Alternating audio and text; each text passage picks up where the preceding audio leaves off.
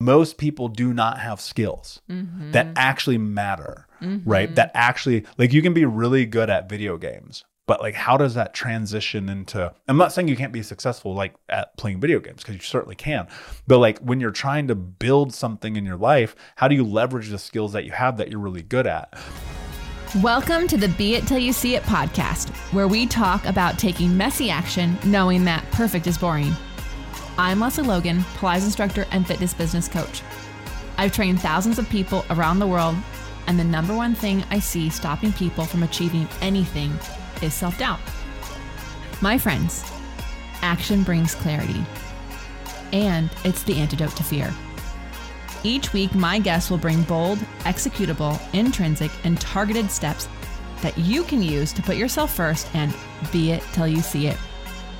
It's a practice, not a perfect. Let's get started.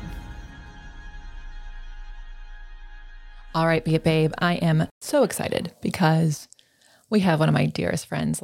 I feel like he's a brother from another Mr. and mother. But he's totally family to Brad and I. It's Michael Unbroken. And we've had him on the podcast before. In fact, one of your favorite podcasts to listen. We got so many reviews and I got so many DMs about that episode. And so I brought him back. And it's just really fun because he's a dear friend and we get to go really deep on some conversations and share some of our own things. So I hope that you enjoy hearing this conversation about integrity and goals and taking time for yourself and like your worth. We talk about a lot of things. And so I really hope you enjoy it. I also want to say that there are stories in our lives that can be triggering to some people. And so if that does happen, just forward, and please, you won't offend us. Make sure you take care of yourself and honor that about you. But I do think it's important that you do hear about how Michael grew up or how I've grown up, because it's so easy to look where we are right now and think that we have it all together and it must be nice for us. And the truth is that like we've made decisions along the way that put us in situations that we were in and got us out of situations we were in and also put us where we are today. And I really think it's important that you know that the grass isn't always greener on the other side. It's probably AstroTurf anyways at this point. And also people's lives are from choices they made and you might not know the whole story, but you are allowed to have what you want. You are allowed to have the life that you want. You are worthy of those things. And I do hope that this conversation really does help you see that and helps you understand how people like us have made decisions and gotten where we are. And we hope that for you. So here is Michael Unbroken. All right, Michael, welcome back. Yo. I'm so excited you're here in the flesh.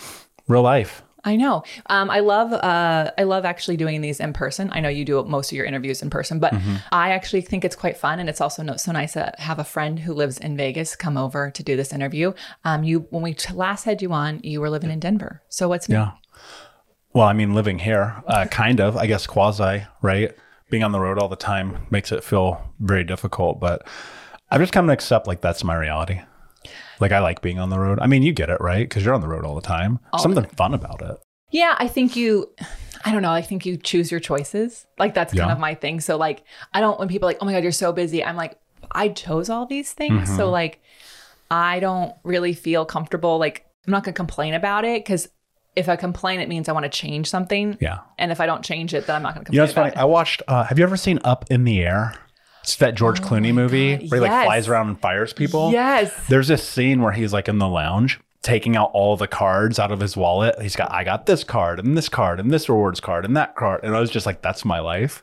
And there's a scene where like this new girl has come into the company and they're going to try to make everything virtual. But this dude's like a road warrior. Yeah. And he's like, I don't want to do that.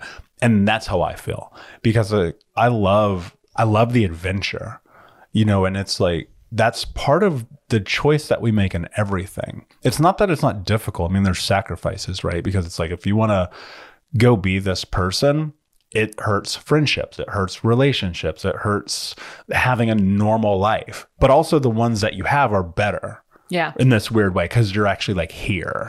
Yeah, I think, first of all, I think it's like, it really changed. You have to be more communicative with the people in your life. Like this is the life I live and this is how I can hang out with you and this is how I can spend time with you. And when I'm with you, this is how I will show up. I promise. But it forces communication. And then some people don't like it. Like I have people in my family, like you travel so much, you never see us. And it's like, Well, it's not that I never see you. It's just I don't see you as much as you probably would like, and that would make you feel comfortable, but we don't always get what we want. And as long as I'm like operating in integrity and I'm communicative with you, I think we can make it work. But I also find that I have tried doing nothing. We did it in the pandemic. Like I stood around here for 2 years and didn't really go a lot of places. And there was something nice about being home and having a routine.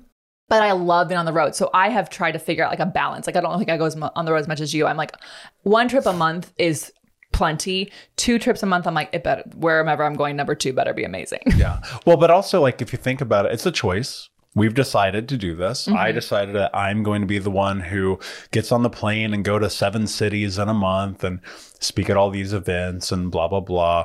But at the same time, if you think about it, when we make intention, like we had lunch together 2 weeks ago or whatever, we don't flake on each other. You're like, here it is. Like, we're going to do this. And I think a lot of people don't take advantage of the time that they actually have with people, and they reschedule and they cancel and they're like, I'll do it this time and then we'll see you next time. And, you know, and people always will go, oh, it's not a big deal that you canceled on me. And I'm like, actually, it's a freaking huge deal. Like you have to understand, like time is the one variable we don't get more of. And so I'm like, if I make plans with my friends, you know this, I have guys night, Brad comes to it. It's like I have all of these different things in my life where it's like I try to build this framework of time, knowing that it's really the only thing that, because I can't get back, it has to take precedent over everything. So I'm with you, I'm present. I'm with my friends, I'm present. Like I'm not in whatever other element of life I could be in that moment. I love that you brought it up, not flaking on each other, because I actually was looking back at our text messages, and it was all I saw were like dates. I was like, we were like sending each other dates back and forth to have an intentional opportunity to actually hang out. And I was looking back at our text message, and we were very intentional on dates we set. And we've talked about a couple of our friends who will sort of flake out on things. And it's like, I don't make plans with you. Yeah. It's really, and that's kind of, I think it's hard for a lot of people who are people pleasers, or like they want to be liked. And it's like, of course I don't want people to hate me, but I also have to understand that if I set aside the precious time that I have in town to be with you, or to be wherever I am, if I'm coming into your town, I'm going to be there. If I set that aside, it means I'm not doing something with anyone else, including I'm not doing anything for myself. I'm just doing something to hang out with you. So if you're going to flake, it happens. I'm not asking for perfection, but be honest and really make sure you let me know as soon as possible. You know, I mean, it's not like we're perfect, but I do think the intention is there. And when you do have to reschedule something, you know, being intentional about how you reschedule that, not go, hey, let's reschedule for another day. It's like, okay, well, that's never going to happen. Yeah. Like how integrous are you? Right? Where's your level of integrity? That's what I think about with it. Because especially, and look, I get like most people don't live lifestyles like us. No. Right? And that's fine. And you don't have to. Like if you do the 9-to-5 thing, cool. But like still, it's like, why are you flaking on your friends? When everything changed for me in like, I guess it was probably 9 years ago. I get a text from one of my buddies, and he's like, hey, wasn't this your friend? And he sends me a link to an online news article. My childhood best friend, Seth, this guy that I did everything with from the time that we were like 11 years old. Have I told you this story? No. So Seth and I grew up very similar circumstances. His dad was this crazy alcoholic. His mom was working like 3 jobs. We both go to the same elementary school. We go to the same high school for a period of time. We both played football together, wrestled, everything. Like we were best friends. Actually, the first tattoo I ever got was with him. We went and, you know, this is 2004. We're dead broke. We have no money. He found a way to make money. And one day he calls me. He's like, hey, you know, we can go make $150 if we sell our plasma. Yes, that's true. You can. And so we went, well, and this is, you know, 20 something years ago, where not only do we go sell the plasma once, we do it like 3 times in one day. Which Can you sell that much? No, of course not. but like everything was paper then. It wasn't all digitized like it is now. Right. So we go make all this money and we go get these tattoos. So I have a matching tattoo with him. And he's working a job at this Johnny Rockets, downtown Circle Center Mall, Indianapolis, flipping burgers, doing fries, whatever. I had just gotten a job at a Wendy's. And I was a general manager in training. So I'm making 36 grand a year at 18 years old. That's millions of dollars. It's like in 18 years. $1 million. Not only that, but if you look at 2004, that's probably 100 grand a year. Yeah. Like it's real money. Yeah. I'm on my own. I have my own car, my own place, everything. And he's fucking flipping these burgers. And I'm like, dude, fuck that. Come work over here. I'll get you a job. Mm-hmm. Now I got him the interview. He ends up getting himself the job. Well, 3 weeks into it, he just stops coming. No. And I would think about that. I'm 18. I put my name on the line. I'm like, we're about to get a $500 bonus or whatever. Right. And I come to find out he's back at Johnny Rockets fucking flipping burgers, making $4 an hour or whatever. I was irate. Like, you have no idea how mad I was. Yeah. Now I look at it differently. I'm like, well, we're all on our own path. Like, it's not up to me what he does. I stopped talking to him, replying to him, text messages, AIMs, aging myself, MySpaces, nothing. And he would call me all the time for years and nothing. I was so mad at this guy. And he was my best friend. He was like my brother. And I get this text from another mutual friend. I'm like 29, 30 years old. And it's a link to a news article in the Indy Star. Indianapolis man shot dead in his living room. Oh my God. And somebody had walked into Seth's house as a bad drug deal gone bad and just blew his fucking brains out. Oh my God. Closed casket, whole nine. And it took, I still don't know that I'm entirely like through that. Yeah. But that moment shifted everything for me because I was like, I never get to apologize. I never get to fix this. I never get to cross this bridge. This friendship that meant more to me than anything. He was my brother. He was the person that was with me when I got kicked out of the house, when I got expelled from high school. The first time I ever had sex, like it was at his house. Like it was like this whole thing. Yeah. And because I felt the ego has such a need to be right, to be wrong, and to be offended. Yeah. And I was all of them. And it took away that relationship. And then my best friend Kevin got murdered. Another one of my friends and I was just like, man, fuck. Like, your people have to be the most important thing. Mm-hmm. Because I never get to have that conversation with him. And so when like I think about the times we schedule, or my guys' night, which Brad comes to, or when I'm on the road and I make the time, or in the same for you guys. Like you guys were on the road and made the time to come hang with me in Denver. I'm like, I'm going to show up. Yeah. Because I don't know if I get tomorrow with you. Yeah. All of that is really sad. And there's those moments that like really teach us something, and who knows if you had answered an AIM, what would have been the change there? But I think we kind of understand ourselves a little bit more in those things. And it's like you get to go back and go, how would I have wanted to handle that? And it doesn't mean it would have changed any other outcome, but maybe you would have been able to feel like at least I said my thing. Because I think anyone listening would be like, of course I would not talk. Like, you put your name on the line, even at 18, even at 40, like that stuff matters. It does matter, for sure. So, but I do agree. It's like what is integrity to us? Like, what feels integral, and how do we want to operate there? And it doesn't always mean that it will be the right thing. Like, looking back, you might be like, felt like it was an integrity then, but that didn't go the way I expected it to go. But I think we have to have values. I think it goes back to, that's one of the values that we have in our lives, is for Brad and I, and then also in our business. It's like, if we say we're going to do something and we can't do it, we have to communicate why we can't do it. Otherwise, we're out of integrity. And that makes people not trust you, or not want to be around you, or not want to participate with you. And what is life if you don't have these relationships, whether they're in your town where you are or out in the world where you get to be? Like, I live for the calls I have with my girlfriends who don't even live in this town with me, but they get what I do. They understand what I'm going through. And some days I just need to go. Like yesterday, I had a coffee date with a girlfriend, and it'd been a few months since we talked. And she was like, how are you doing? I said, well, to be honest, in this moment, not great. And if we hadn't set this up 3 months ago, I would still be in bed right now because I'm not having a good day. But we had this call, so I'm here, and I'm just letting you know I'm not my best. And she's like, well, I'm not my best. Let's talk about what's going on, and then what do we each need? And that was such a great moment to have. And because of integrity and because I want to live my life, I showed up for that call. Yeah, there's like three rules to life. And and this is for me, and I try to like instill this in my clients. I look for this in my friendships and the people I date and potential relationships, business partnerships, everything. And it's like, number one, are you honest? Number two, do you show up? Even when you don't want to, because you're like, fuck, man, I'm just having a day. I want to stay in bed. I'm going to Netflix and chill, whatever. Right. And then three is like execute. Like, do you actually follow through? Right. Because showing up is like being in the room, but executing is like, I'm doing the thing.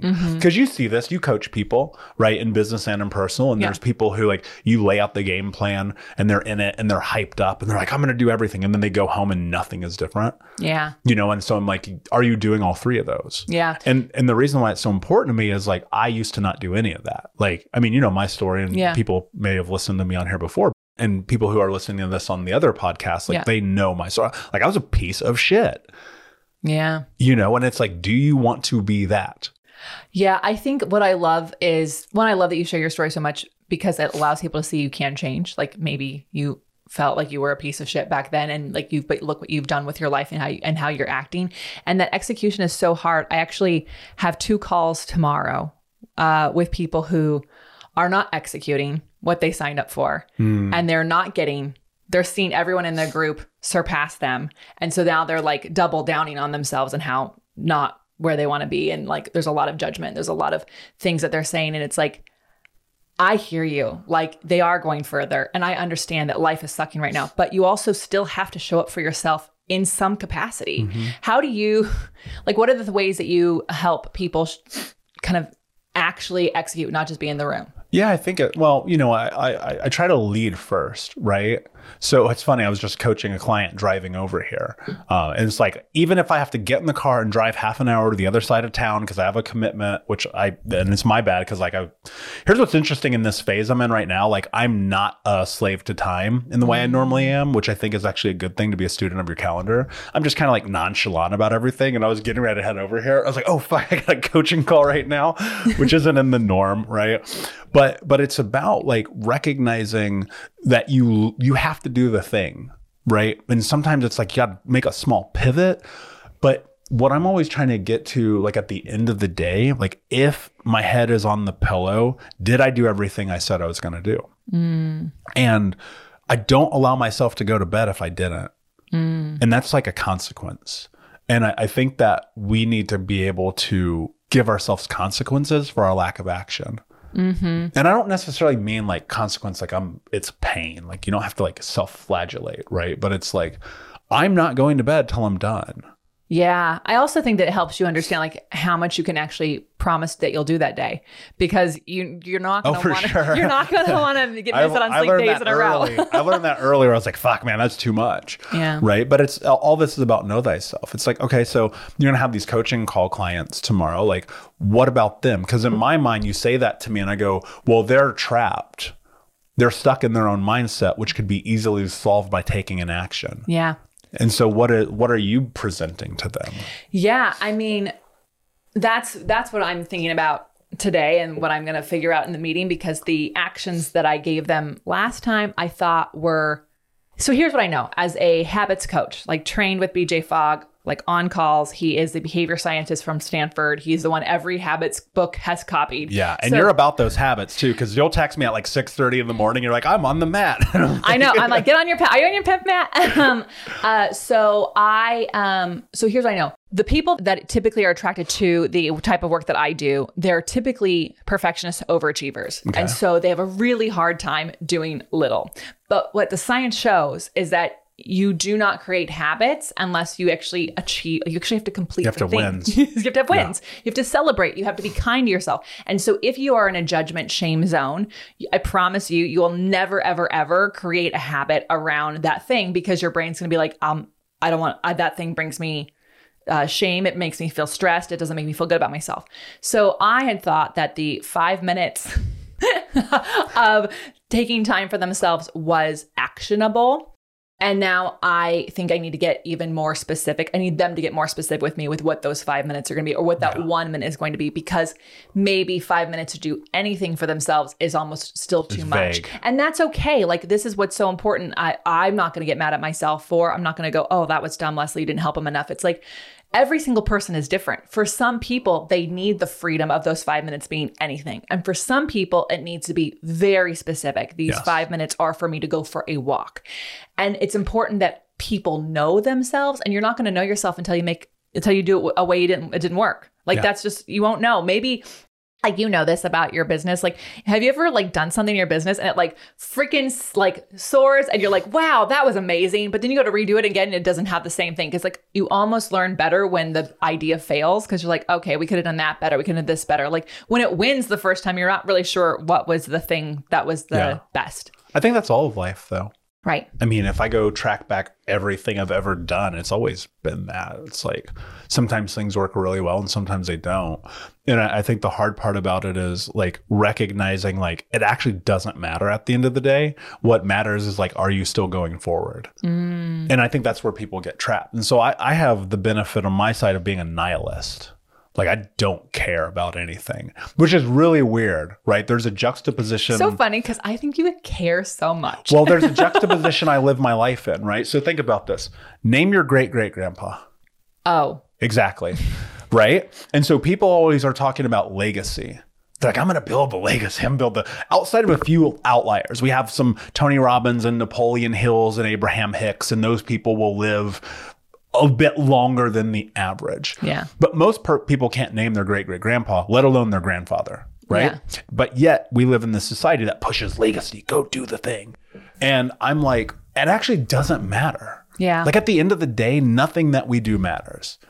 And here's what I hold simultaneously. One, that concept paired with everything I fucking do in this moment is the most important thing that I do.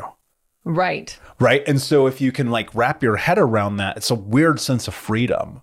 So like, even though like I build businesses and I coach people, I speak on these stages, the podcast, blah, blah, blah. It's like, as I look down the tunnel, I got the end of the day, it doesn't actually matter. And we hold ourselves to this account where it's like, fuck man, like it's gotta be perfect. It's like, no, it doesn't. My book here, let me say this real quick, because you'll see why I said this. My first book has like a ton of reviews on Amazon, on Barnes & Noble, on Apple. All of them are 5 stars, the first book, except for one. And it's a 2-star review. And the person goes, I couldn't get through the book. The grammar is terrible. Oh, I have that review too. I have all 5s. And then I have that person. Here's why I don't care about the 5 stars or the 2 stars. Because I did that for me. I was like, I'm going to write a fucking book. And then I'm going to write another one. And then I'm going to do another one. And then make the podcast. And then I'm going to speak on stages. I'm going to write coaching programs. I'm going to do all that. And it's just like, I'm just going to do it. But people who are in that perfectionist mindset, they're trapped in the idea of the other person's opinion is so important that if they get the 2-star review, it will cripple them. And I don't care. And so maybe that makes me very nonchalant, but you see how I operate in the world. Yeah, because when I said I think you care a lot, the being care is not that you care about what I think. I feel that you care about the people that you put yourselves in a room with. Like whenever I'm in a room with you or Brad's in a room with you, we can tell that you care about the people in that room in that moment. For sure. So I think it's really fascinating. And it goes kind of back to what we've been talking about this whole time is that integrity, but also that intentionality of like, you're like in this moment, this is all that I'm really here that matters. And that once I leave this moment, whatever, it's over. And what anyone says about that moment, whether they were there or not, it doesn't actually pertain to me because that moment's over and I can't change it. This is why I can't get canceled. Right. And I've been attempted to be canceled 4 times. I'm like, I don't give a fuck. I have a question for you though, because I think this is important. What did you get a 2-star review? How do you feel about that? At the time, I wasn't really ready for it. And meaning? So, well, like I read it and it was kind of like exactly my worst fear. You know, it was a grammar one and I had an editor go through it. Why was it your worst fear? Because my grammar isn't awesome. And so like I didn't want anyone to see the grammar problems and not get what the book was about. Like I wanted the book to actually help them and I didn't want the grammar to take away from helping them. So I did hire an editor. They didn't catch everything. No one does. They're not perfect. Yeah. So when I got that, of course, like it felt like the wind got knocked out of me. Now this is 10 years ago, very different person. And I let the wind get, luckily I lived in LA at the time and I did drive around at the time. So I was in traffic and I let myself like get the wind knocked out of me. And then I got angry at the person. And then I got like, whoever this person was, because I was like, You're fuck grieving. you. Fuck you. Like I was going through the whole stages of grief. But I was like, wait a minute. This is not an English book. This is a book to make sure that Pilates instructors stop getting swindled out of their dollars because people are selling them shit programs. Yeah. Period. And do any of the commas or periods in there fuck up that message? No, they don't. Yeah. So I wrote back, it's a good thing I'm not an English teacher. I hope that you don't get swindled out of the wrong programs, you know, and good luck on your journey. And I was like, it did take me the whole day to get there. Now I bounce back much quicker. Now I laugh so hard because people on YouTube love to write a ton of shit about me. But my people come for them, which is also a lot of fun. But I think like, it also, you have to get to a point where you can go, I didn't do this. Like I had to get to the point where I was like, wait a minute, I didn't do this for that person. I hadn't done it for me yet, but I absolutely did it to help people. And it was a particular group of people and that person wasn't it. And so I had to like learn whose opinions of me matter. Oh, not that person. It wasn't who I was doing it for. Yeah. And that goes back to the ego's need to be right. It's like, why even give the energy to respond? You know what I mean? Oh, yeah. And it's like, and part of it, you want the rebuttal because you'd be like, go fuck your mother. Right. Yeah. Like, that's how I think about it. and I work really, really hard because like, I have very strong opinions. Like, you know me personally. Yeah. Like there are times where I say shit where most people are like, I cannot believe you just said that. And I'm like, why? Like, if we have freedom of speech and part of being a human being is the ability to express who we are. And look, I'm not saying there's not consequences because there certainly are, but I'm like, I'm going to do it anyway. Yeah. And I think that in that there's again, I'm going to tie into that word freedom. When I rebuttal to people, I really take a step back and I'm like, what does this serve? Right? Because I think that we want to argue and fight and we have this need to be right all the time. And I do too. And it's something that I have to really think about it because there's like 7 times a day where I'm like, I need to be right. And a hard part about it is I'm right a lot. And so it just fuels my ego more.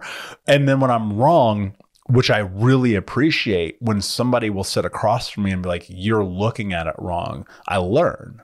And there's power in that. Yeah. And I think that you have to be willing to be a learner. Yeah. I think that's hard because people, it's like our entire way that we're educated on this this country that we're both in is like to get the A. Yeah, which is pointless. It's so pointless because all it teaches is like, we'll just copy the smart kid in class because like, why get in trouble? And so you have to be right when it's like, it's so much more important to value the journey that you got there and like how you got that answer and like where that came from. And like, I think that's really hard because people, it's not that they want to be, they have to be right in front of you or in front of somebody else. It's that they're afraid if they're wrong, then people are going to judge them for being wrong. And it's like, no, it's okay to learn. It's okay to go, oh, I never thought about that way. That's not the life experience I had. So of course I didn't think about it that way. Thank you for letting me know about a different life experience. Yeah. And that's because we think that people are thinking about us. Oh, what? Right? They're not? They're not. Nobody gives a shit about you. I mean, that's a very crass way of saying it, but like realistically, nobody's thinking about me right now. That is something that takes a long time for people to even, and I even recently, there was something that was going on around the holidays where I had, like, it felt like everyone was thinking about me just because a lot of people were reaching out. But, thank you. I am. But because there were a lot of people reaching out, which made me think, oh my God, a lot of people are thinking about this. But when it came down to it and I looked at the statistics of what was going on and I actually looked at things, I was like, oh, not many people are thinking about this. And so I'm stressing about what people are thinking about me when really they're not. And it's such a freeing moment to go, they're not. And that's okay. It is okay. Why did that shift for you? Because like you're a public figure like me, you've had your face up on big ol' ass billboards and you're, this person that people look towards for stuff, whatever that stuff is that you have at the moment. Like, I know this about myself. I'm going to create context for the question. I know this about myself. I was invisible as a kid, right? Growing up, being homeless, being the worst kid in school, being the kid who smelled like garbage, who wore clothes from the Goodwill in the church, who was on the food stamp cards, and I was invisible. And I played sports, and I was particularly fond of wrestling because it was me versus one person. And I have a bunch of championships wrestling because I loved being on the podium and being first place. And it was like I am fueled by this need to be seen. I know this I will admit this publicly. Why do I like speaking in front of 10,000 people? Because motherfuckers are paying attention to me. Yeah. Right. And so with what you just said, how do you handle like, okay, I'm this public persona, but at the same time, I recognize people don't think about me. Well, first of all, I remember I love the hero's journey, and I love reminding myself I'm the guide, not the hero. So I think that that's important. What context that for people? Yeah. So in what we do as coaches, as people who have ideas of solutions for problems that people want to have solved, it is so important for people who work with me to understand that they're solving the problem. I'm just presenting an option for them. And like, if you like, here's the option, I can take you across this bridge, but you're still the one that shines. You're still the one that is the rock star. You're still the one that did it. I cannot do it for you. And so for me, like, that's kind of how I keep it in check. It's like, whoa, hold on. Because if it really bothers me, then I'm trying to be the hero of their story. And that's not why I got into this. And that's not sustainable. That's exhausting. And that's like, you have to be too many things to too many people. But as a guide, it's like, well, you can choose me as your guide, or you could choose you as your guide, or there's like 17 other thousand people in the city that you could choose as your guide. And that's the choice that they have to make. So that's kind of how I do it. And that's not easy when I can see that I am the guide for this person. Like, there's that ego. I'm like, but I know I can help them. Then my job is to make sure that my messaging and what I put out in the world makes them feel comfortable for me to be their guide. But I still can't be like me. You have to do that yourself. And then I think the other, you were talking about being seen. I think that's so interesting to go back and wonder why you do things, because I do all the stuff so that people belong, because I never felt like I belonged. I felt like the weird kid in town. You are the weird kid. I am still the weird but kid. I am too. And that's why we get all along. The weirdos get, yeah. And right? So and again, like, because I'm sure people that I grew up with listen, it's not that I don't think I had friends. It's that I actually just never felt like I always felt like the outsider in the group, partly because I did not have money. And I did not have the new clothes. My grandmother was a secretary at an elementary school. And so at the end of every school term, we would go through the clothes that were left behind, because the kids that left them behind, they had good clothes. I had the best jean jackets of the 90s. Like, you would have thought I was rich because I had all these jean jackets. But you're just a year behind. A year behind, and there's someone else's that left them behind. Yeah. But like, so I felt. Did you ever have a moment where a kid came up to you and like, that's my jacket? Thank goodness no. That happened to me once. Really? It was one of the most embarrassing experiences of my entire childhood. It was a Tommy Hilfiger jacket. It was one of those pullovers. It was red, white, and blue. I'll never forget it. And I was like, oh my God. Because it was in the Lost and Found, and I didn't have a coat because we're fucking poor. And like, one of the teachers gave it to me from Lost and Found. A week later, this kid's like, that's my jacket. That hurts my soul, because I do understand that. Like, so I do everything to involve community. There has to be a community aspect. And it's because like, I just know how important it is to feel like you belong in a group and you're safe in a group, and that people miss you and expect you to be in that group.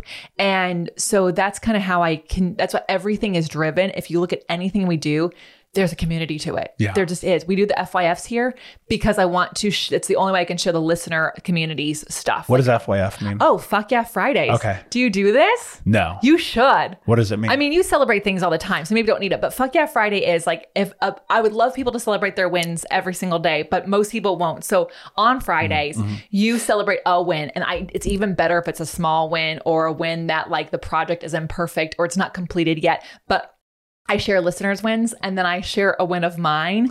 And it's like 8 minutes long, 9 minutes long. It's super short. And the whole idea is to get people to think about like, oh, I never thought about that being a win. That is a win. Like, just people need to celebrate that they've done shit. They've done stuff, and they don't give themselves credit for it. Yeah, they don't. I didn't either for a long time. I was speaking at, it sat with me the most. So if you know Grant Cardone, he invested in my company. I had spoken at one of his boot camps, It was 10,000 people watching. And it was a pitch competition where I was like, a Shark Tank kind of thing, where I was pitching Think Unbroken and what I do. And like, I fucking crushed. I destroyed everybody. It was incredible. I'll say this too, because I can sometimes probably come off as like maybe egotistical, but I just believe in myself more than most people believe in themselves. Like I'm not Kanye level self-belief, but sometimes I'm pretty close. We'll keep you posted right? if you cross over. Yeah, that's what you need. That's what you need friends for, right? If Brad and I ever go, hey Kanye, you'll go, oh, if you ever hear me go, I am a god, like be concerned. But like you need that. Like I always teach my clients, you need to believe in yourself, because if you don't, who will? And so I'm like getting ready to go on stage and do this pitch. And we're in the green room with all these other people who are about to pitch this business. And one of the women goes, well, good luck everybody, but I already won. And I remember, I didn't say this verbally, but in my head, I was like, you're fucking insane. You have no idea how much you just fueled me to crush you even more. Because I'm super competitive, right? So we get on stage. Grant goes, who wants to go first? I raise my hand so fast, it's like coming out of my fucking socket. Because I know one rule in business and in life, always go first. If it's scary, you're about to do the zip line, go first. If it's you got to get on the plane, go first. Like always go first. Always, always, always. Because automatically you will present yourself as a leader and the alpha in the situation, which I think is important because we don't have enough leaders in this world right now. And so I go first, I crush. Literally like the next 4 people are like, blah, blah, blah, blah, blah. It's like incredible to watch. And not for them, but for me. And so at the end, Grant goes, okay, yeah, this is no brainer. We know who won. And it was me. And I knew I won because I had visioned it literally thousands of times leading up to that moment. I'd done this speech a zillion times. And he said something to me, and it sits with me going to Fuck Yeah Friday. He said to me, dude, hold on, take your flowers. And that means like in that moment or whenever it is, celebrate the things that you have done. We move too fast constantly, where it's like on to the next, on the next, on the next. And I think as entrepreneurs, especially, we're guilty of this, where I'm like, I did something incredible and I'm like automatically into the next thing. Yes. And it's like, hold on, pause. Maybe it's not, I just spoke in front of 10,000 people, because for most people, that's not what it's going to be. But maybe it's, I brushed my teeth today. That's where my journey started. Like for real. I was like, get out of fucking bed, dude. Go brush your teeth. And some days that's all I did. Yeah. And I think that that's what people have to recognize, because that gives you a win. And if you have one win, you start stacking them and it becomes exponential and compounding. And then next thing you know, a year later, your life is different. Yeah. Yeah. How do you celebrate your wins? How do you take your flowers? Oh, I'm a verbal processor. So you will hear me around this house going, fuck yeah, I'm amazing. Just killed that. Like fucking egomaniac. But like I do. I'm like, so there's this hilarious story. I was in this program with Jay Grimes, and he is one of the last living people to have studied with Joseph Pilates. And you had to like basically assess to stay in the program. And I was really struggling with this last portion of it. I could never get all the exercises done in the time that I knew I had to get them done. I was really struggling. And I was a little nervous because I was like, oh my God, like if I can't get this done in this time, I'm going to miss out, and I'm not going to graduate with my friends. I'm not going to finish with my friends. Like then there's the ego of like, I have to do it all over again. I have to wait till next year. And I was like, hold on. Okay, we're just going to visualize it. So I went there that day, and I like got there an hour early, and I just visualized myself doing every single exercise at every single station, doing it. And like, I'm like having a good time. So when I did the actual assessment, there was an exercise that I really struggled with, and I did it. And as I was finishing, I was like, fuck yeah, I'm amazing. And I went on to the next thing, and he just was like, what? Cause no one talks. And I'm like, nailed that, did that. And so like whether I did or not, this person who was judging me, they're going, okay, I guess she nailed it. But like, so that's when I first started noticing that was one of my best pep talks for me, was just like saying it out loud. That might not work for other people. You might want to dance or maybe want to high five your kids or something like that. But that worked really well for me. And I still do this to this day. And when you were talking about that, it made me think of, have you read the book, The Big Leap? No, I have not. Gay Hendricks, people who listen to the pod, I talk about this book all the fucking time. It's an annual read for me. If you listen to books on I'm tape, buying it right now. Listen to it at 1.4 speed. It's like your grandfather you never had read you a lovely story, because maybe your grandfather was lovely. My grandfathers were like realists, pretty negative people. So like, wasn't my grandpa, but a grandpa I wanted. So he has, there are different things we do to upper limit ourselves. Yes. And specifically when we are winning, specifically when we like have a win, it pulls us out of our comfort zone, because in our comfort zone, like we're probably not winning all the time. So when we do something that pulls us out of our comfort zone, there are things that we do to upper limit ourselves and then pull ourselves back in. And there's a few, he's like 7 of them. One of them is self-deprecation. Another one is worrying. Another one is picking fights. Some people get sick. I had a client who every time she met a guy that she liked and had a date with him, one date with him, she would lose her fucking voice. Gone for 6 months. So the relationship effectively died because there's no second date, because she lost her voice for 6 months. And I was like, I'm just going to say this. I think you're doing this to yourself. I think this is like, I'm not saying it's in your head, but like there's something, you've been on 3 dates in 18 months and you've lost your voice 3 times. Like this is really a thing. So I am someone who, and you got to know this about yourself so you can catch it. So I'm the person, when I complete something and I have a win, I will look for all the things that aren't completed yet. And I will go focus on like all the things that aren't going well. So like I had this big win and I'm like, well, this didn't go well and this didn't go well and this thing over here is not done and we're not doing that the right way. Instead of actually just taking a moment, to Grant Cardone's thing, picking the flowers. And so now it's so important, and Brad is very much on board with this. When we have a win, we just celebrate the win. Tomorrow, 2 hours from now, whenever, we can actually look at the other things that have to happen. But right now it's just celebrating the win and really like sitting in that. And maybe we light a candle. I don't know, like whatever. Sometimes I do. We do. Sometimes I light the money candle. Like it happens. But like, it's so, so important, because otherwise you're just building the muscle that pulls you back into your comfort zone. Yeah. What is the money candle? Oh, welcome to my house. Is it made out of money?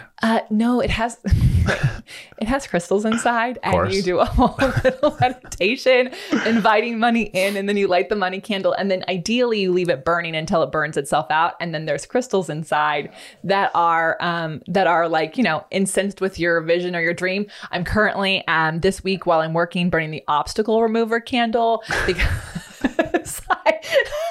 we are so different. So this is why you like me though.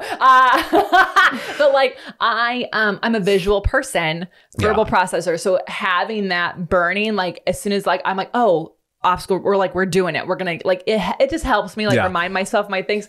But I get them, they don't pay for this show, House of Intuition. They sell these candles and I fucking love them. I laugh because you know me, I'm not very woo-woo, right? No, I would say, but Brad is a one woo guy and he burns the money candle. I could see that. Mine is sage, like, because I have seen, like, I don't necessarily want to go down this path, but like I have seen shit and I'm like, I need to sage immediately. Do you sage with like burning the sage, or do you have sage spray, or do you both?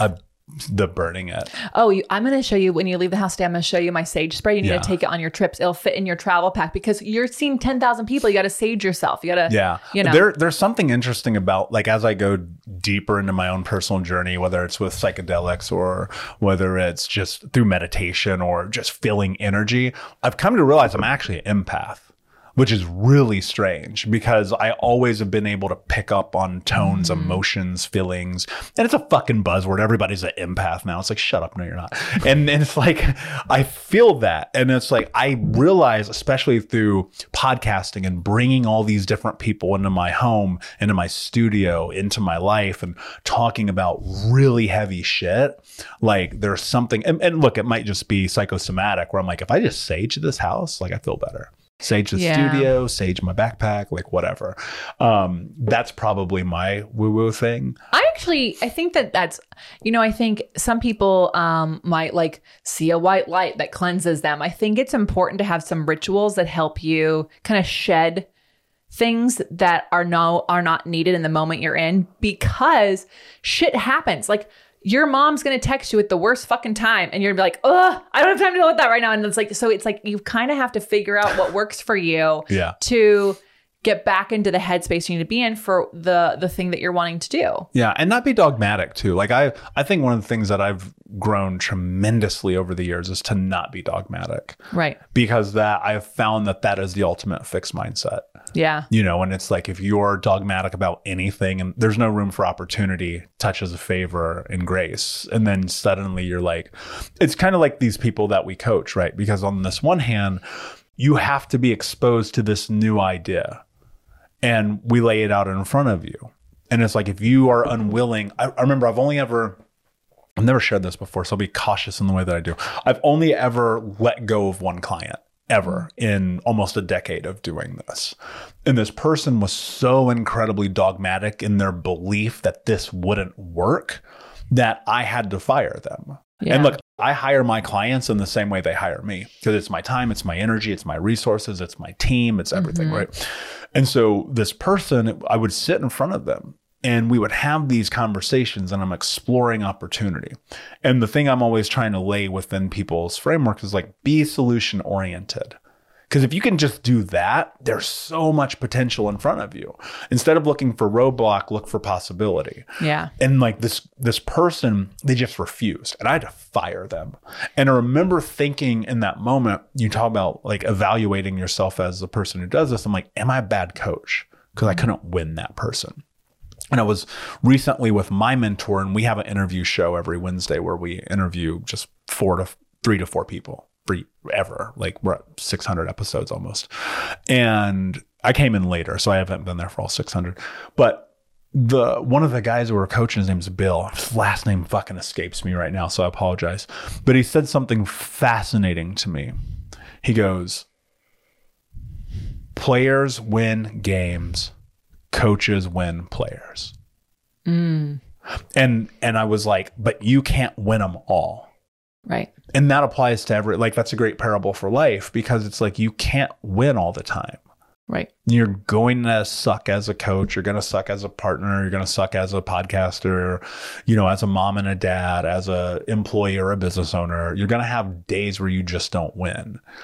But it's like, can you just keep going? That's awesome. I really love thinking like that because it goes back to like nothing is ever as bad or as good as we're going to expect. Like, yeah, for sure. Like the worst case scenario rarely happens. And the best case scenario rarely happens. Like Brad, love you. And I love his sheets. Like I love like his sheets, like all his calculators, like we can do this. And I'm like, okay, so it's probably not going to hit that money. It's probably going to hit around like 75% of that. So do I want to do it for 75% of that? Is that enough? Is that, you kind of have to like understand that, but you're not going to win them all. And what I really find as a strength that I have is that when shit hits the fan, I'm like, okay, what else is possible? Like I do really well when something comes up. Of course, I'm not perfect, you guys. I do feel my feelings. There are like a bunch of what the fuck is going on? Yeah. Who did what? And then it's like, okay, so, well, we're not going to quit now. Like we can't stop. So what can we do? And I love that question. Like what is possible? I wonder, there's a reason why it's tattooed on my left thumb because I'm left-handed. So when I see it, I go, I wonder, like you open up a loop and your brain can't stop thinking until you close it. And to go back to that client you fired, when you're like, no, that's not going to work, period. Correct. Because you've you haven't even, your brain is not going to search for evidence for it to be true. So going back to the big leap, there's something I think about a lot, and that's like the next level. There's a guy named Bishop T.D. Jakes. Do you know this guy? Was he on Oprah? He may have been. I'm not very. Is he a pastor? Yes. So he's a pastor. Black guy. Heavyset black dude from Love the South. him. Love him. Super deep voice, very booming. Like, he is a voice for pastorship. Like one of the probably most prolific speakers of our age. I don't necessarily align in a lot of ways with him, but you don't have to. And you don't have to. This is one of the things I think all the time. Like you don't have to always like people to learn from them. Right. And he's had something so fascinating that I think applies to everything in life. And I think about this almost every day, literally almost every day. He goes, new levels, new devils. Yeah. And that's what I think about in this journey, because it's like, as we continue to progress and grow, like the next thing is coming. Yeah. And I think about that all the time. It's like, fuck, man. Like this idea that it's going to get easy if/when doesn't exist. No, I interviewed Ripley Rader and she had that idea. She's you probably don't get these ads, Michael, but I do. She's got these amazing pants that look good on everybody, right? And so I interviewed her and she had said to her first PR team, she said, oh my God, it's going to be so much easier when X. And they looked at her and said, no, you'll just work more. You'll get there and then you'll just keep working. Like it's not easier when, and I think the sooner you can learn that, the less disappointed you'll be in life and the more opportunities you'll actually look for. TD, he was on Oprah years ago, you guys. I don't know how long ago, but I was listening to Oprah Super Soul podcast, which is like clips of her show. And this woman was like telling a story and then her life got worse and her life got worse and they cut her off and they said, stop with the story because it's just a story. And they're like, if you actually want to move forward with your life, you have to let that go. You have to stop holding yourself to the story and your life being what it is because of this. Instead going, what is possible right now? And he told this whole story about some dog, the mom was hit by a car. And so she only worked with 3 legs. And so he dragged one of her back legs. And so then all the puppies dragged their legs. And the reality is it's like, they didn't have to, they had functioning legs, but they were following along with their mom. And it made me go, oh my gosh, like if I don't have kids, but if I don't work on myself and I don't actually figure out how to make things happen, then everyone who does get impacted by me will do things the same way just based on observing me. So I want to better myself the best I can. So I'm not leading people to drag a leg when they don't need to. Yeah. Oh, that's so good. It's funny as I just came back from Indianapolis. I grew up there. My little brother just graduated the police academy and I was having a conversation with my other brother as he was getting ready to go on stage and do all this shit. Or it might have been after. It's one of the other. I don't remember. Kind of like that window is all mushed into one time. And he goes, this wouldn't have happened if it wasn't for you. Talking about me. Because if you go look at my life, 25 years old, I'm morbidly obese, smoking 2 packs a day, drinking myself to sleep. I'm massively in debt. My car got repoed. My fucking girlfriend found out I was cheating on her with 18 people. I'm not exaggerating that at all. One of my brothers literally goes, never talk to me again. You're not my brother. My life was complete shambles 13 years ago. And last week, this brother looks at me and goes, this wouldn't be possible without you. And it all comes down to this, what you just said. It's like people are watching. They're paying attention. They are looking at you. They're following you. They're tracking you. They're measuring you. And it's like I decided to take my brothers to a Tony Robbins event because even though I'm the trauma guy and I'm the coach and, I have all the books and the podcast and billboards in Times Square, I'm like, I don't give a fuck. They're my brothers. They could not care less. Yeah. Right? They care, but less. Yeah, it's true. and so I take them to Tony and their lives are different. But that started with me where 13 years ago in my lowest moment, I had enough of my own bullshit. And it's like, you keep dragging that leg and you wonder why your community sucks, why your family is failing, why your money sucks, why your relationship is garbage, why it's always someone else's problem. It's like, look in the mirror. You were homeless. It was your fault. You know what I mean? I'm literally talking to you, Leslie. Yeah. It's like you look at that and people go, no, it's not your fault. Life is so hard. It's for everyone. Yeah. So why do you think you're special? Yeah. One thing I'm really grateful for is my parents. My dad did a really good job of making sure I knew that there will always be someone richer, smarter, prettier, more experienced than me. No matter how high you get today, there's going to be someone who beats you. So you have to always celebrate the work that you did. And you're only as good as the effort you're going to put forward because there's always going to be someone better. And also get the fuck out of here. So there was this you can be anything you want. Just not in his house. Just in the kindest way. But he really was do not get stuck here. But do not get hung up that you're the best thing that ever happened to this planet. Yeah, the princess mentality is super dangerous. I heard one of my friends call their kid a princess the other day, and I was like, dude, you're setting them up for failure. Yeah. I think that like one of my dearest friends, his parents actually never celebrated their grades. They only celebrated the effort because they're like, so what if you got an A? We expect you to get an A. You have tutors, you're in the best school. Like you have all the money in the world, so you should get nothing more than the best grade. But do you like the effort you put into it? Was the effort you put in worthy of that grade? So I love that. Have you ever accomplished a goal that the accomplishment itself felt better than the effort you put in to get to the goal? I don't think so, because like, obviously I'm looking back now at things. And so now that I understand the difference between the efforting and the actual accomplishment, like, of course, I like a lot of people who are listening to my podcast know I'm a second generation Pilates instructor. So the accomplishment of becoming that is super cool. But I don't talk about that certificate. I talk about the journey that got me there. And like that made me the strongest. It challenged me and my mindset and the way I thought about how bodies moved and how people act and how I teach people in a way that I can never, ever go back to the person I was before. Yeah. So yeah, I think, but I do think that people get obsessed with the accomplishment. They can't. It's like they're like chasing a dog chasing a car. Idol. Yes. Yeah. And they're missing out on like all the things that they gained along the way. I still like, here's what's interesting. I'm there in some places, but not in others. Yeah. And there is still this place in me where I'm like my goals are the screensaver of my phone, and they're fucking crazy. Like be a 10-time New York best-selling author. Like that's insane. Yeah. And I'm like, but here's what's interesting is like, if I don't hit that goal, fine. Yeah. But I really want it. Yeah. So we were talking before we hit record because there's about James Patrick, the photographer. Yeah. He was on a show and he talks about like goals. And he was like, I never have a goal that I'm going to be on the cover of a magazine. Like I'm never going to have a goal that I'm going to get the cover of a magazine, because he said, it's actually not my choice. It is so many people's choice that I'm not even in the room. I don't even know all of them. Like, it's just not it. He's like, instead, my goals are the efforts that could produce that goal.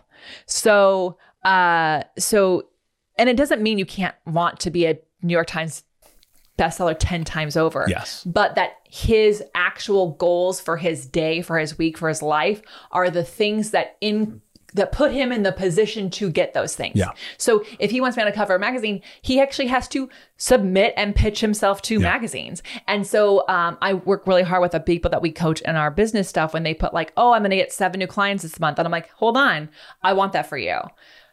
Do you know your conversion rate and how many people it takes you to get a client? Because that we have to figure out like how many first time sessions do you have to do? If your conversion rate is 50%, then you need at least 14 first time sessions. Well, then we have, how do we get what do you need what's to your do? CTR? Yes, right. Exactly. What's your AOV? Yeah. What's your like, and then you really start getting into it, right? And like, obviously that's for business stuff. And but also, it allows you to figure out like, well, what is the actual goal this month? Well, because it's measurable, right? And so it's like, actually, this is a really good thought, because it's like, if I want to write 10 New York Times best-selling books, every sentence counts. There's a book on my shelf right now that I finished called Unbroken Man, and it's great, but it's not phenomenal. And so I haven't published it, and I'm rewriting it entirely.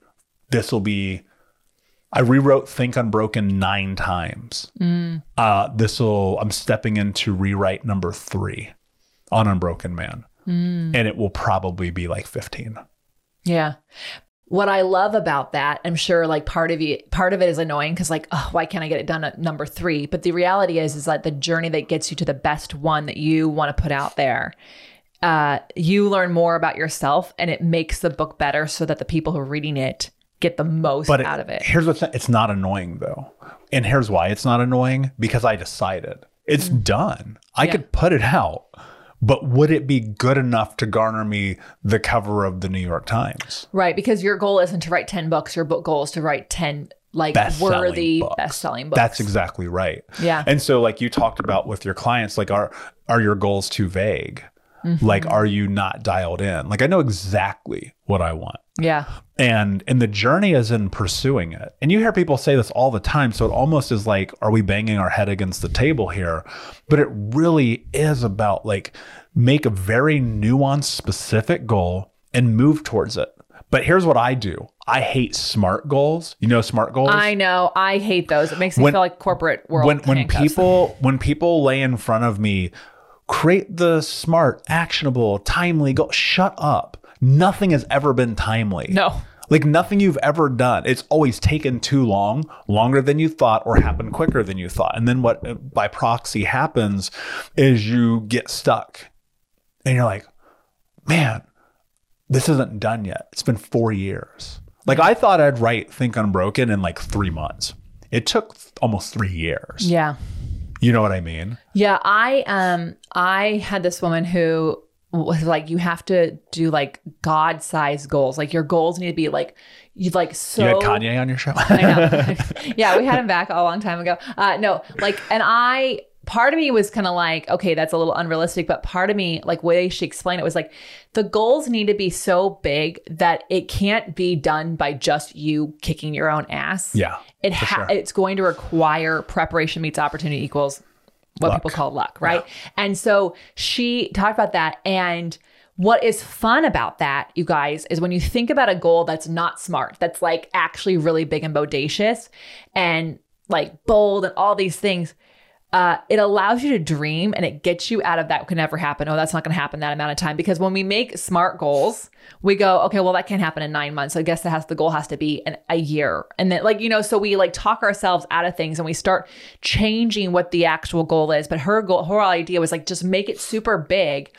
And then she's like, you go all the way back to where you are today and you just take one step to show the universe, to show yourself that you mean business with this. Yeah. Because hers was, and you guys, her name isn't coming to me, so we'll put it in the show notes. But hers was, she wanted to have a mansion that music videos were used her mansion for. You guys, she couldn't balance a checkbook. She was so in debt. Mm-hmm. And so she's like, okay, I'm going to go learn how to balance a checkbook.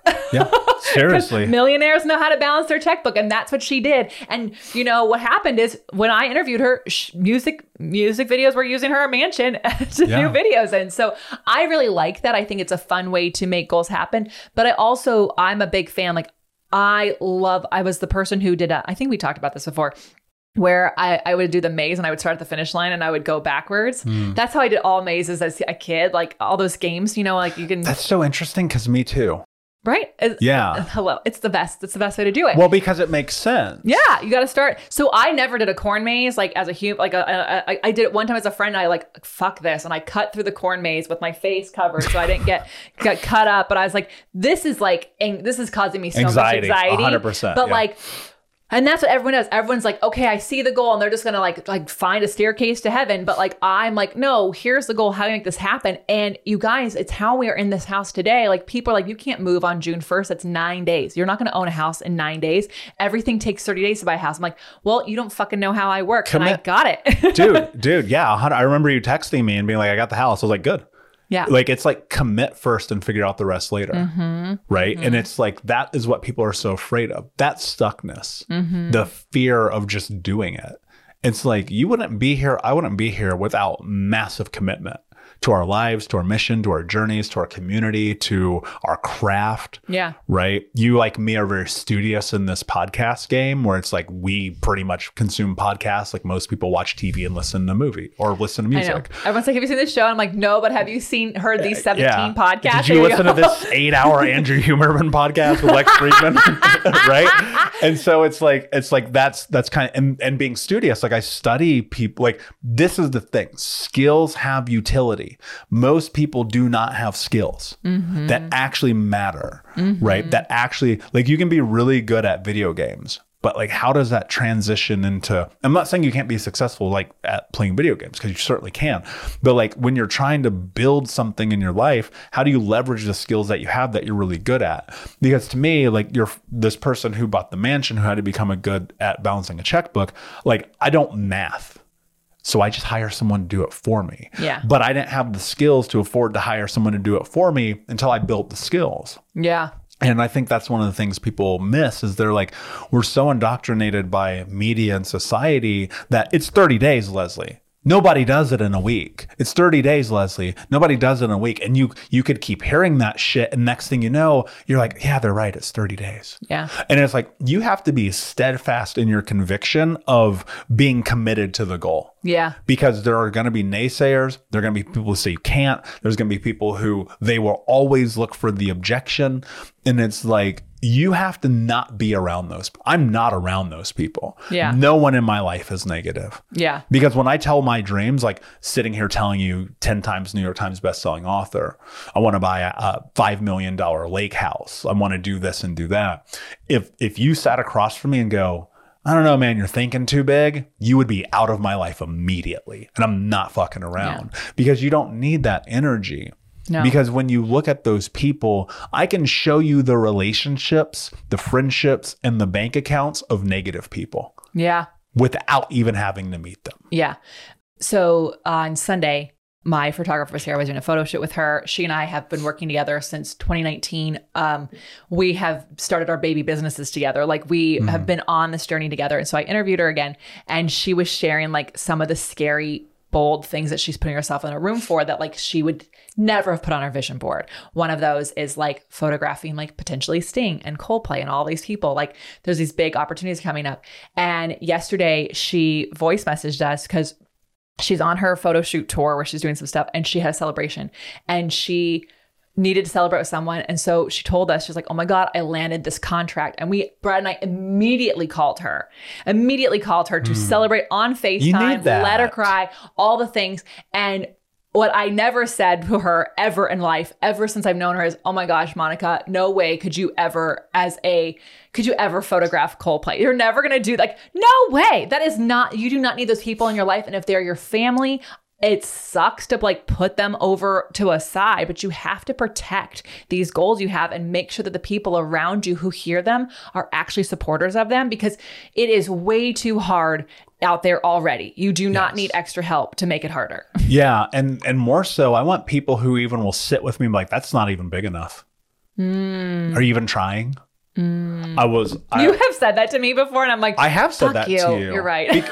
I've said it to you because like it's like it's forest for the trees. You can't necessarily see it because you're in it, and B, we do think too small. Yeah. Right. As a whole. And so it's like you could shoot for that goal and get the 75% and be satisfied. But it's like, what if the goal was 10 times bigger? I would rather have 75% of 10x. Right. And so when I look at it, it's like when I was in Indy, I'm only sharing Indy again because it was just so fresh. My brothers and I, we went and walked around this street fair, just spending time together before I had to hop on the plane on Saturday. And we walk up to this guy's booth. So it's like crafts fair, arts fair, local this, local that. And this guy had this super cool, like indie clothing brand, like very much up my road of the kind of clothing that I wear, predominantly black, right? Yes. But he had this, right? You know this. It's your power color. So that's right. So he has this super cool black sweater.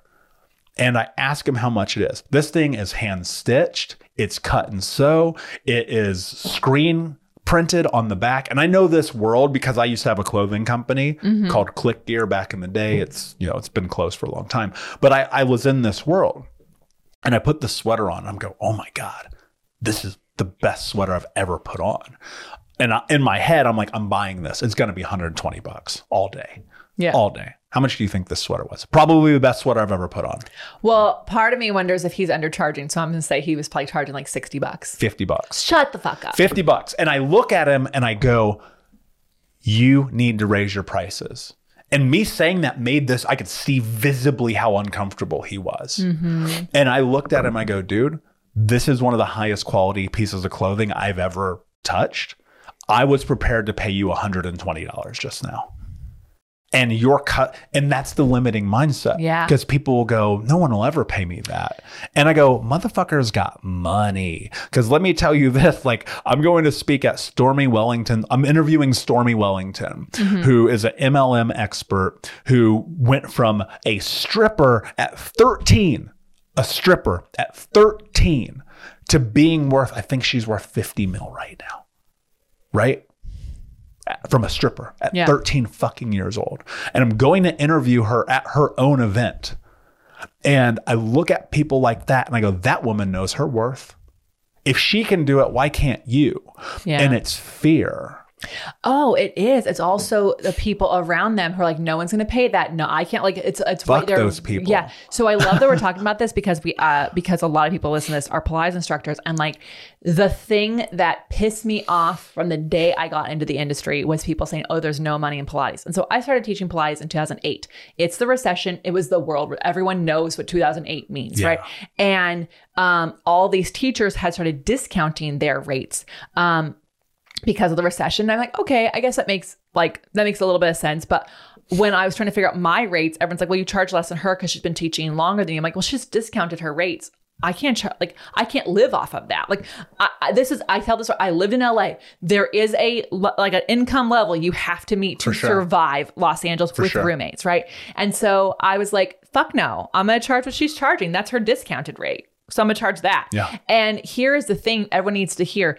You have to understand that there are people who are looking at you to base their prices and they're going, oh, they have more experience than me, so I should be less than them. You need to create room for those people above all else. Like if you can't raise your rates for you, then you need to raise your rates for the people who are up and coming to give them an opportunity in whatever industry it is to make a living doing it. Like just be kind and thoughtful about those people. But the other thing is that there are people out there who want a problem solved. You want really awesome black sweaters because you want to wear black and that's what you like. That's your power color. It's what you want. You want to pay for good quality stuff. You don't want to pay for something $50. Like if you had just if you had only seen online and you saw the price, you'd been like, oh, the quality is probably bad. Yeah. Like, but you touched it. So you knew the quality was good. Not everyone's going to be able to experience whatever your thing is to actually understand the quality. So you have to understand when you price yourself, if you discount yourself, the thing that I was taught really, really long time ago was you will be discounted. Yeah. People will just stop thinking about you. And that comes down to your standards, which is what's really difficult in this country because we don't have any. You look at everything in America right now, there is no standard. And look, I'm not shaming anyone for anything that they do ever, but it's like, look at the way people are operating in this country right now. It's like, blame you, not my problem. Government owes me this, so on and so forth. And like, that's the standard we're creating in families, in communities, in businesses. And it's like, people always talk about how underpaid women are in this country and how underpaid minorities are in this country. I know so many women minorities who like make you and I combined look like we're homeless. Yeah. Because they're out there getting it. I'm not saying it's not hard, right? And I am a fucking minority in case you're not watching. And it's like, I look at my community, the greatest thing growing up that I would bear witness to of what people defined as success was the 1st and the 15th. Did I get my government check? And it's like, Leslie, I watched that every day as a child to be celebrated, to be basked in. People would be like, oh, my job cut me by 4 hours. I get more money from the government. I'm like, you forever will be in that until you raise your standard, your standard of living, your standard of relationships, your standard of money. If you're underpaid in your job, it's your fault. And people don't want to hear that. And this is where I get the most pushback because they go, you're lucky, you figured it out. It's like, no, I've been on welfare. I've been on food stamps. I've got caught wearing the Tommy Hilfiger jacket. I've been 50 grand in debt. I didn't have 2 nickels to run together, or as my grandmother used to say, a pot to piss in.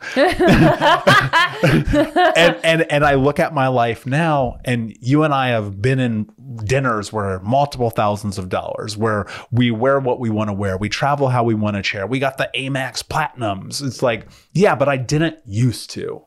Right. And neither did you. But when you raise your standards, even though there's a consequence to it, you will lose friends, you will lose community, you'll be shunned by family members, people will talk shit about you, you will likely have to climb up the hill to get to who you want to be, but your life will be so much better. I love that you're saying that, and I'm so hopeful that people rewind that and re-listen because it is really, really true. Like, we're flying to Scotland, and we have Amex Platinum so we can go into the lounges. And when there's a Centurion lounge, you can bring your guest because we spend enough. And then when it's not a Centurion lounge, it's like a priority pass lounge, which we get from having that credit card. We have to pay for the guest. And my dad's like, don't pay for me. It's $50. I said, wait, we're going to go lounge it and you're going to sit out here. and like spend $49 on food in the airport. Get the fuck in line. Get in line with us. We're paying your you're going to spend $50 in the airport. Anyway, easy. So for garbage. Let's go enjoy the Delta Lounge. Get a free beer. Have some fucking shrimp. Like eat a meal that you want to eat. Yeah. And he grew up where that's insane. And I understand that, and I don't want to change anybody. I want to force anyone to change. But I said, Dad, it is okay to take the higher path. It's okay to take the thing that seems seems ridiculous. It seems ridiculous to spend $50 to go in this lounge. It to me is ridiculous to spend $40 on fucking crap Johnny Rockets food in the airport. Yeah, I agree. But it's raising your standards. It's also like, it's not like I could have had this 8 years ago. 10 years ago, I was homeless. 8 years ago, I was not able to be in the lounge life yet, but I dreamt of it. I had it on my vision board. I had it on my thing, and I looked for opportunities for when those things could come along. Yeah. And that is the difference. It's okay for your dreams and your reality to be far apart, but it's about seeing those opportunities and not letting people and their stories tell you what you can and can't do with your life. And that's what most people are. They're letting the stories that were ingrained in them tell them what they can do. Yeah. That's not real. Yeah. And look, and also 8 years ago, you didn't have the skills. You sucked. Yeah. Call it what it is.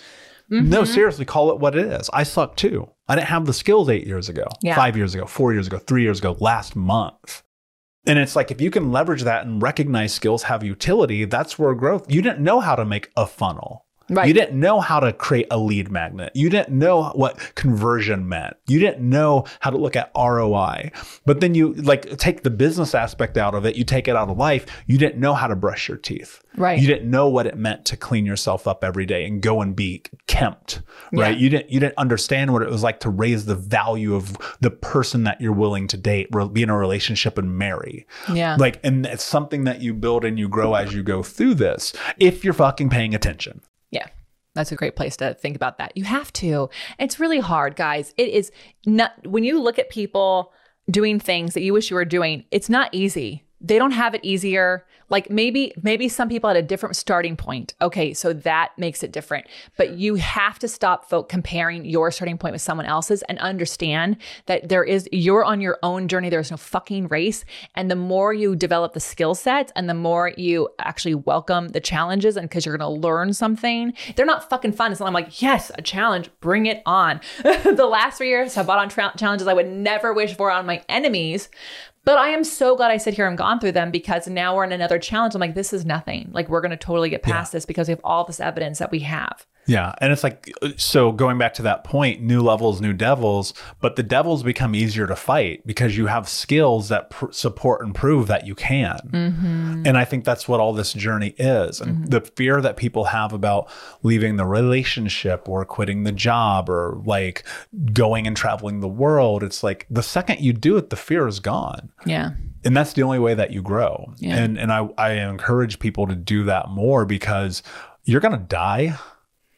And it's like, I don't know about you, but like my biggest fear is regret. Yeah. I do not want to wake up and be like, fuck, this is my last day and I didn't do any of the things. Yeah. But I come from a society in which that is totally acceptable. Yeah. Years ago, I listened to a podcast where a woman who like did a bunch of books. She spent a lot of time with people on their deathbed, and she wrote a book about it. And she's probably very famous, and some people's probably shouting to me what her name is. And I'm sorry, can't hear you right now. And I don't remember the podcast it was, but I remember hearing that she said, interviewing tons of people on their deathbed, the biggest thing was regret. Yeah. It was absolutely like the things that they did not do when they had the opportunity. And when I trying to figure out like making choices, I ask myself, am I going to regret this tomorrow that I didn't do it? Or am I going to, like I was in Brazil and I didn't really have a lot of extra money. And I was like, fuck, I'm almost out of money. And like I leave in 3 days.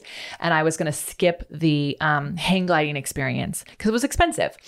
And then I asked myself, am I going to regret going home and telling everybody about this trip? And they go, did you go hang gliding? And I'm going to say, no. Like, is that okay with me? Am I doing it for them or am I doing it for me?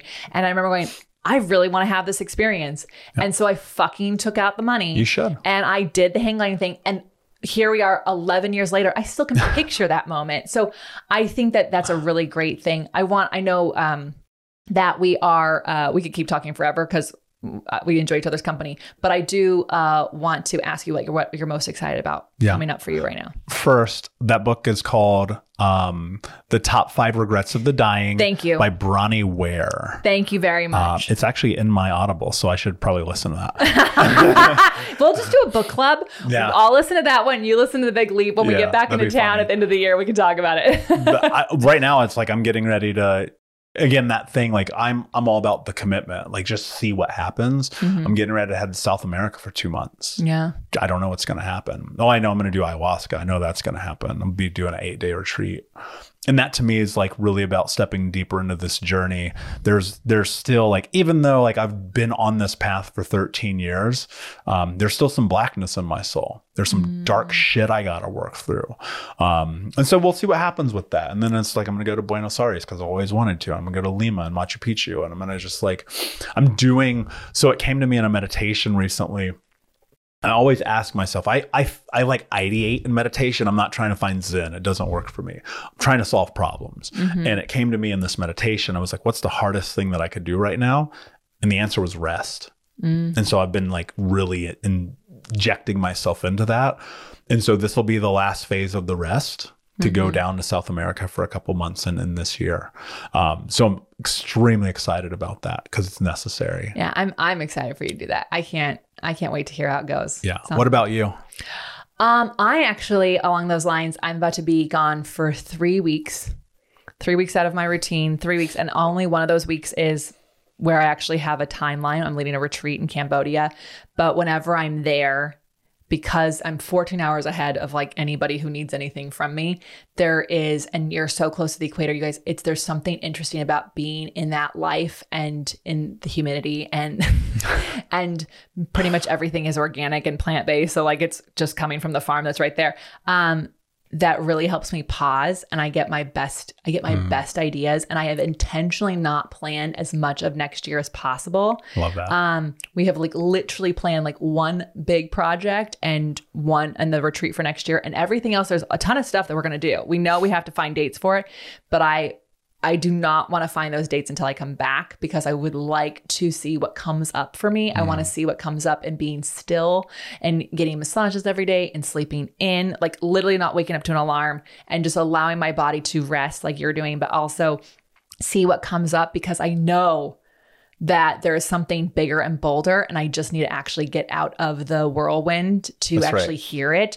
And it is so important to give those opportunity.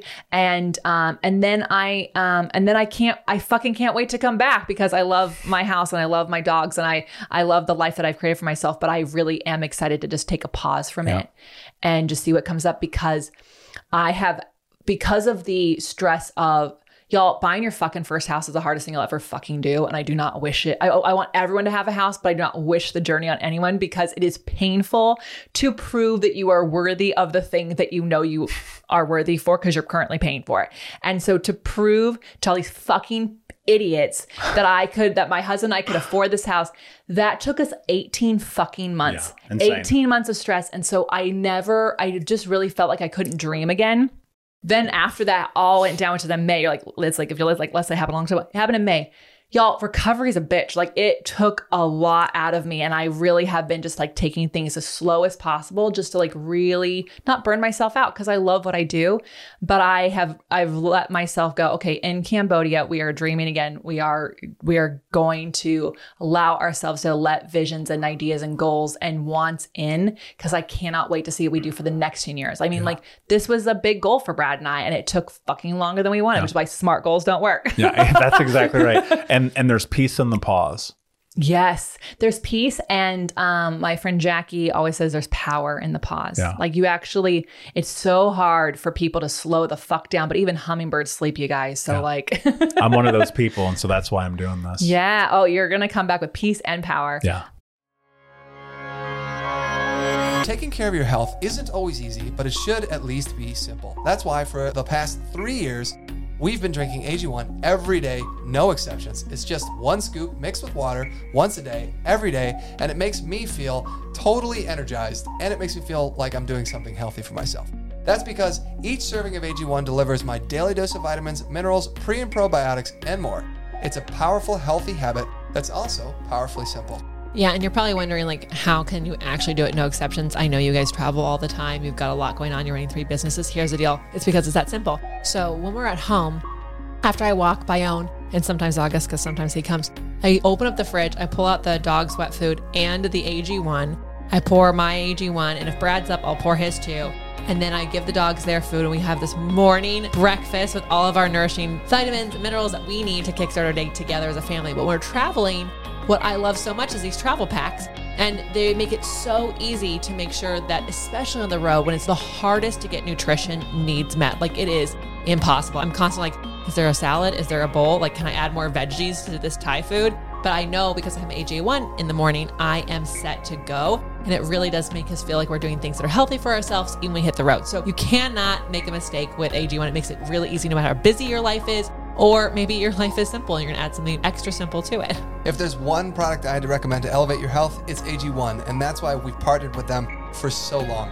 So if you want to take ownership of your health, start with AG1. Try AG1 and get a free 1-year supply of vitamin D3 plus K2 and 5 free AG1 travel packs with your first purchase exclusively at drinkag1.com/beit.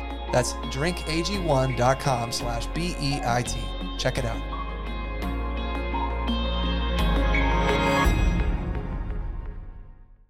At Parker, our purpose is simple. We want to make the world a better place by working more efficiently, by using more sustainable practices, by developing better technologies. We keep moving forward.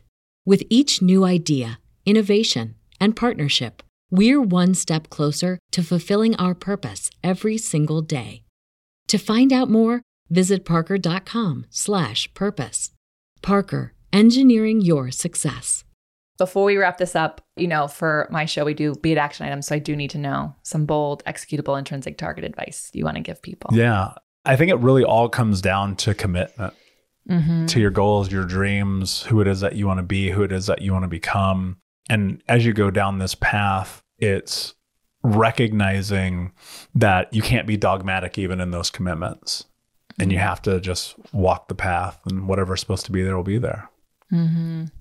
I like that. That's a big one. That's pretty bold. Yeah. Yeah.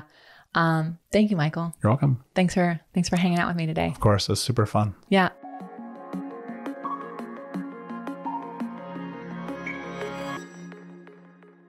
People can find you, follow you, work with you. Yeah. Michael Unbroken. And then all social medias. And then, of course, the Think Unbroken podcast. Yeah. And where can they find you? Instagram, Leslie.Logan. That's where I hang out. And this is the Be It Till You See It podcast. So you can find us here. Like we said, FYFs every Friday if you need an inspiration to celebrate a fucking win. And Brad joins us, and we'll be talking about you, Michael, on Thursday. I love talking. Yeah. You'll get to hear what we have to say about you. Oh, this is so fun. We'll do it again. Enjoy your power and your pause. And until next time, everyone, be it till you see it. That's all I got for this episode of the Be It Till You See It podcast. One thing that would help both myself and future listeners is for you to rate the show and leave a review. And follow or subscribe for free wherever you listen to your podcast. Also, make sure to introduce yourself over at the Be It Pod on Instagram. I would love to know more about you. Share this episode with whoever you think needs to hear it. Help us and others be it till you see it. Have an awesome day. Be It Till You See It is a production of the Bloom Podcast Network. It's written, filmed, and recorded by your host, Leslie Logan, and me, Brad Kroll. It is produced and edited by the epic team at Diseño. Our theme music is by Ali at Apex Production Music, and our branding by designer and artist Gianfranco Cioffi. Special thanks to Melissa Solomon for creating our visuals and Samena Velazquez for our transcriptions. Also to Angelina Herrico for adding all the content to our website. And finally to Meredith Crowell for keeping us all on point and on time.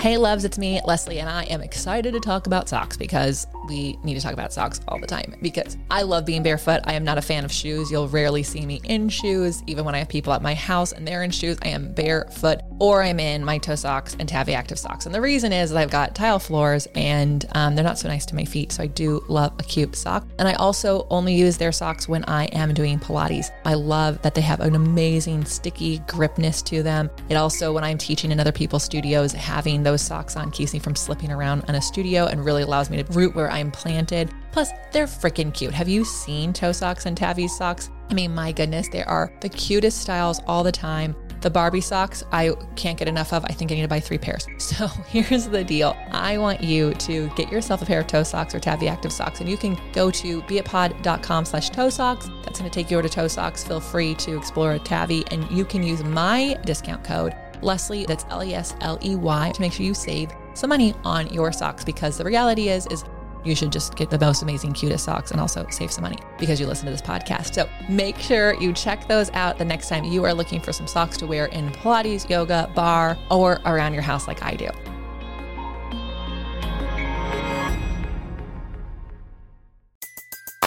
Everybody in your crew identifies as either Big Mac Burger, McNuggets, or McCrispy Sandwich. But you're the Filet-O-Fish Sandwich all day. That crispy fish, that savory tartar sauce, that melty cheese, that pillowy bun. Yeah, you get it.